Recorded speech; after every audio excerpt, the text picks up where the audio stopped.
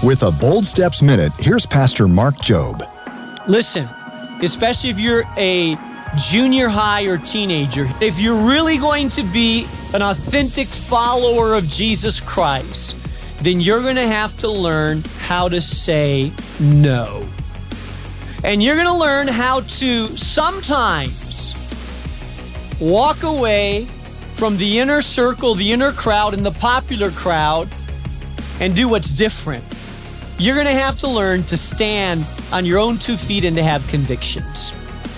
And that's hard to do. But if you're going to be a blessed person, a person that walks with the favor of God, you're going to have to learn that your values don't come from the outside. Your values have to come from the inside. Your thinking has to be changed by something that's internal, not external. For more truths to transform your life, go to boldstepsradio.org.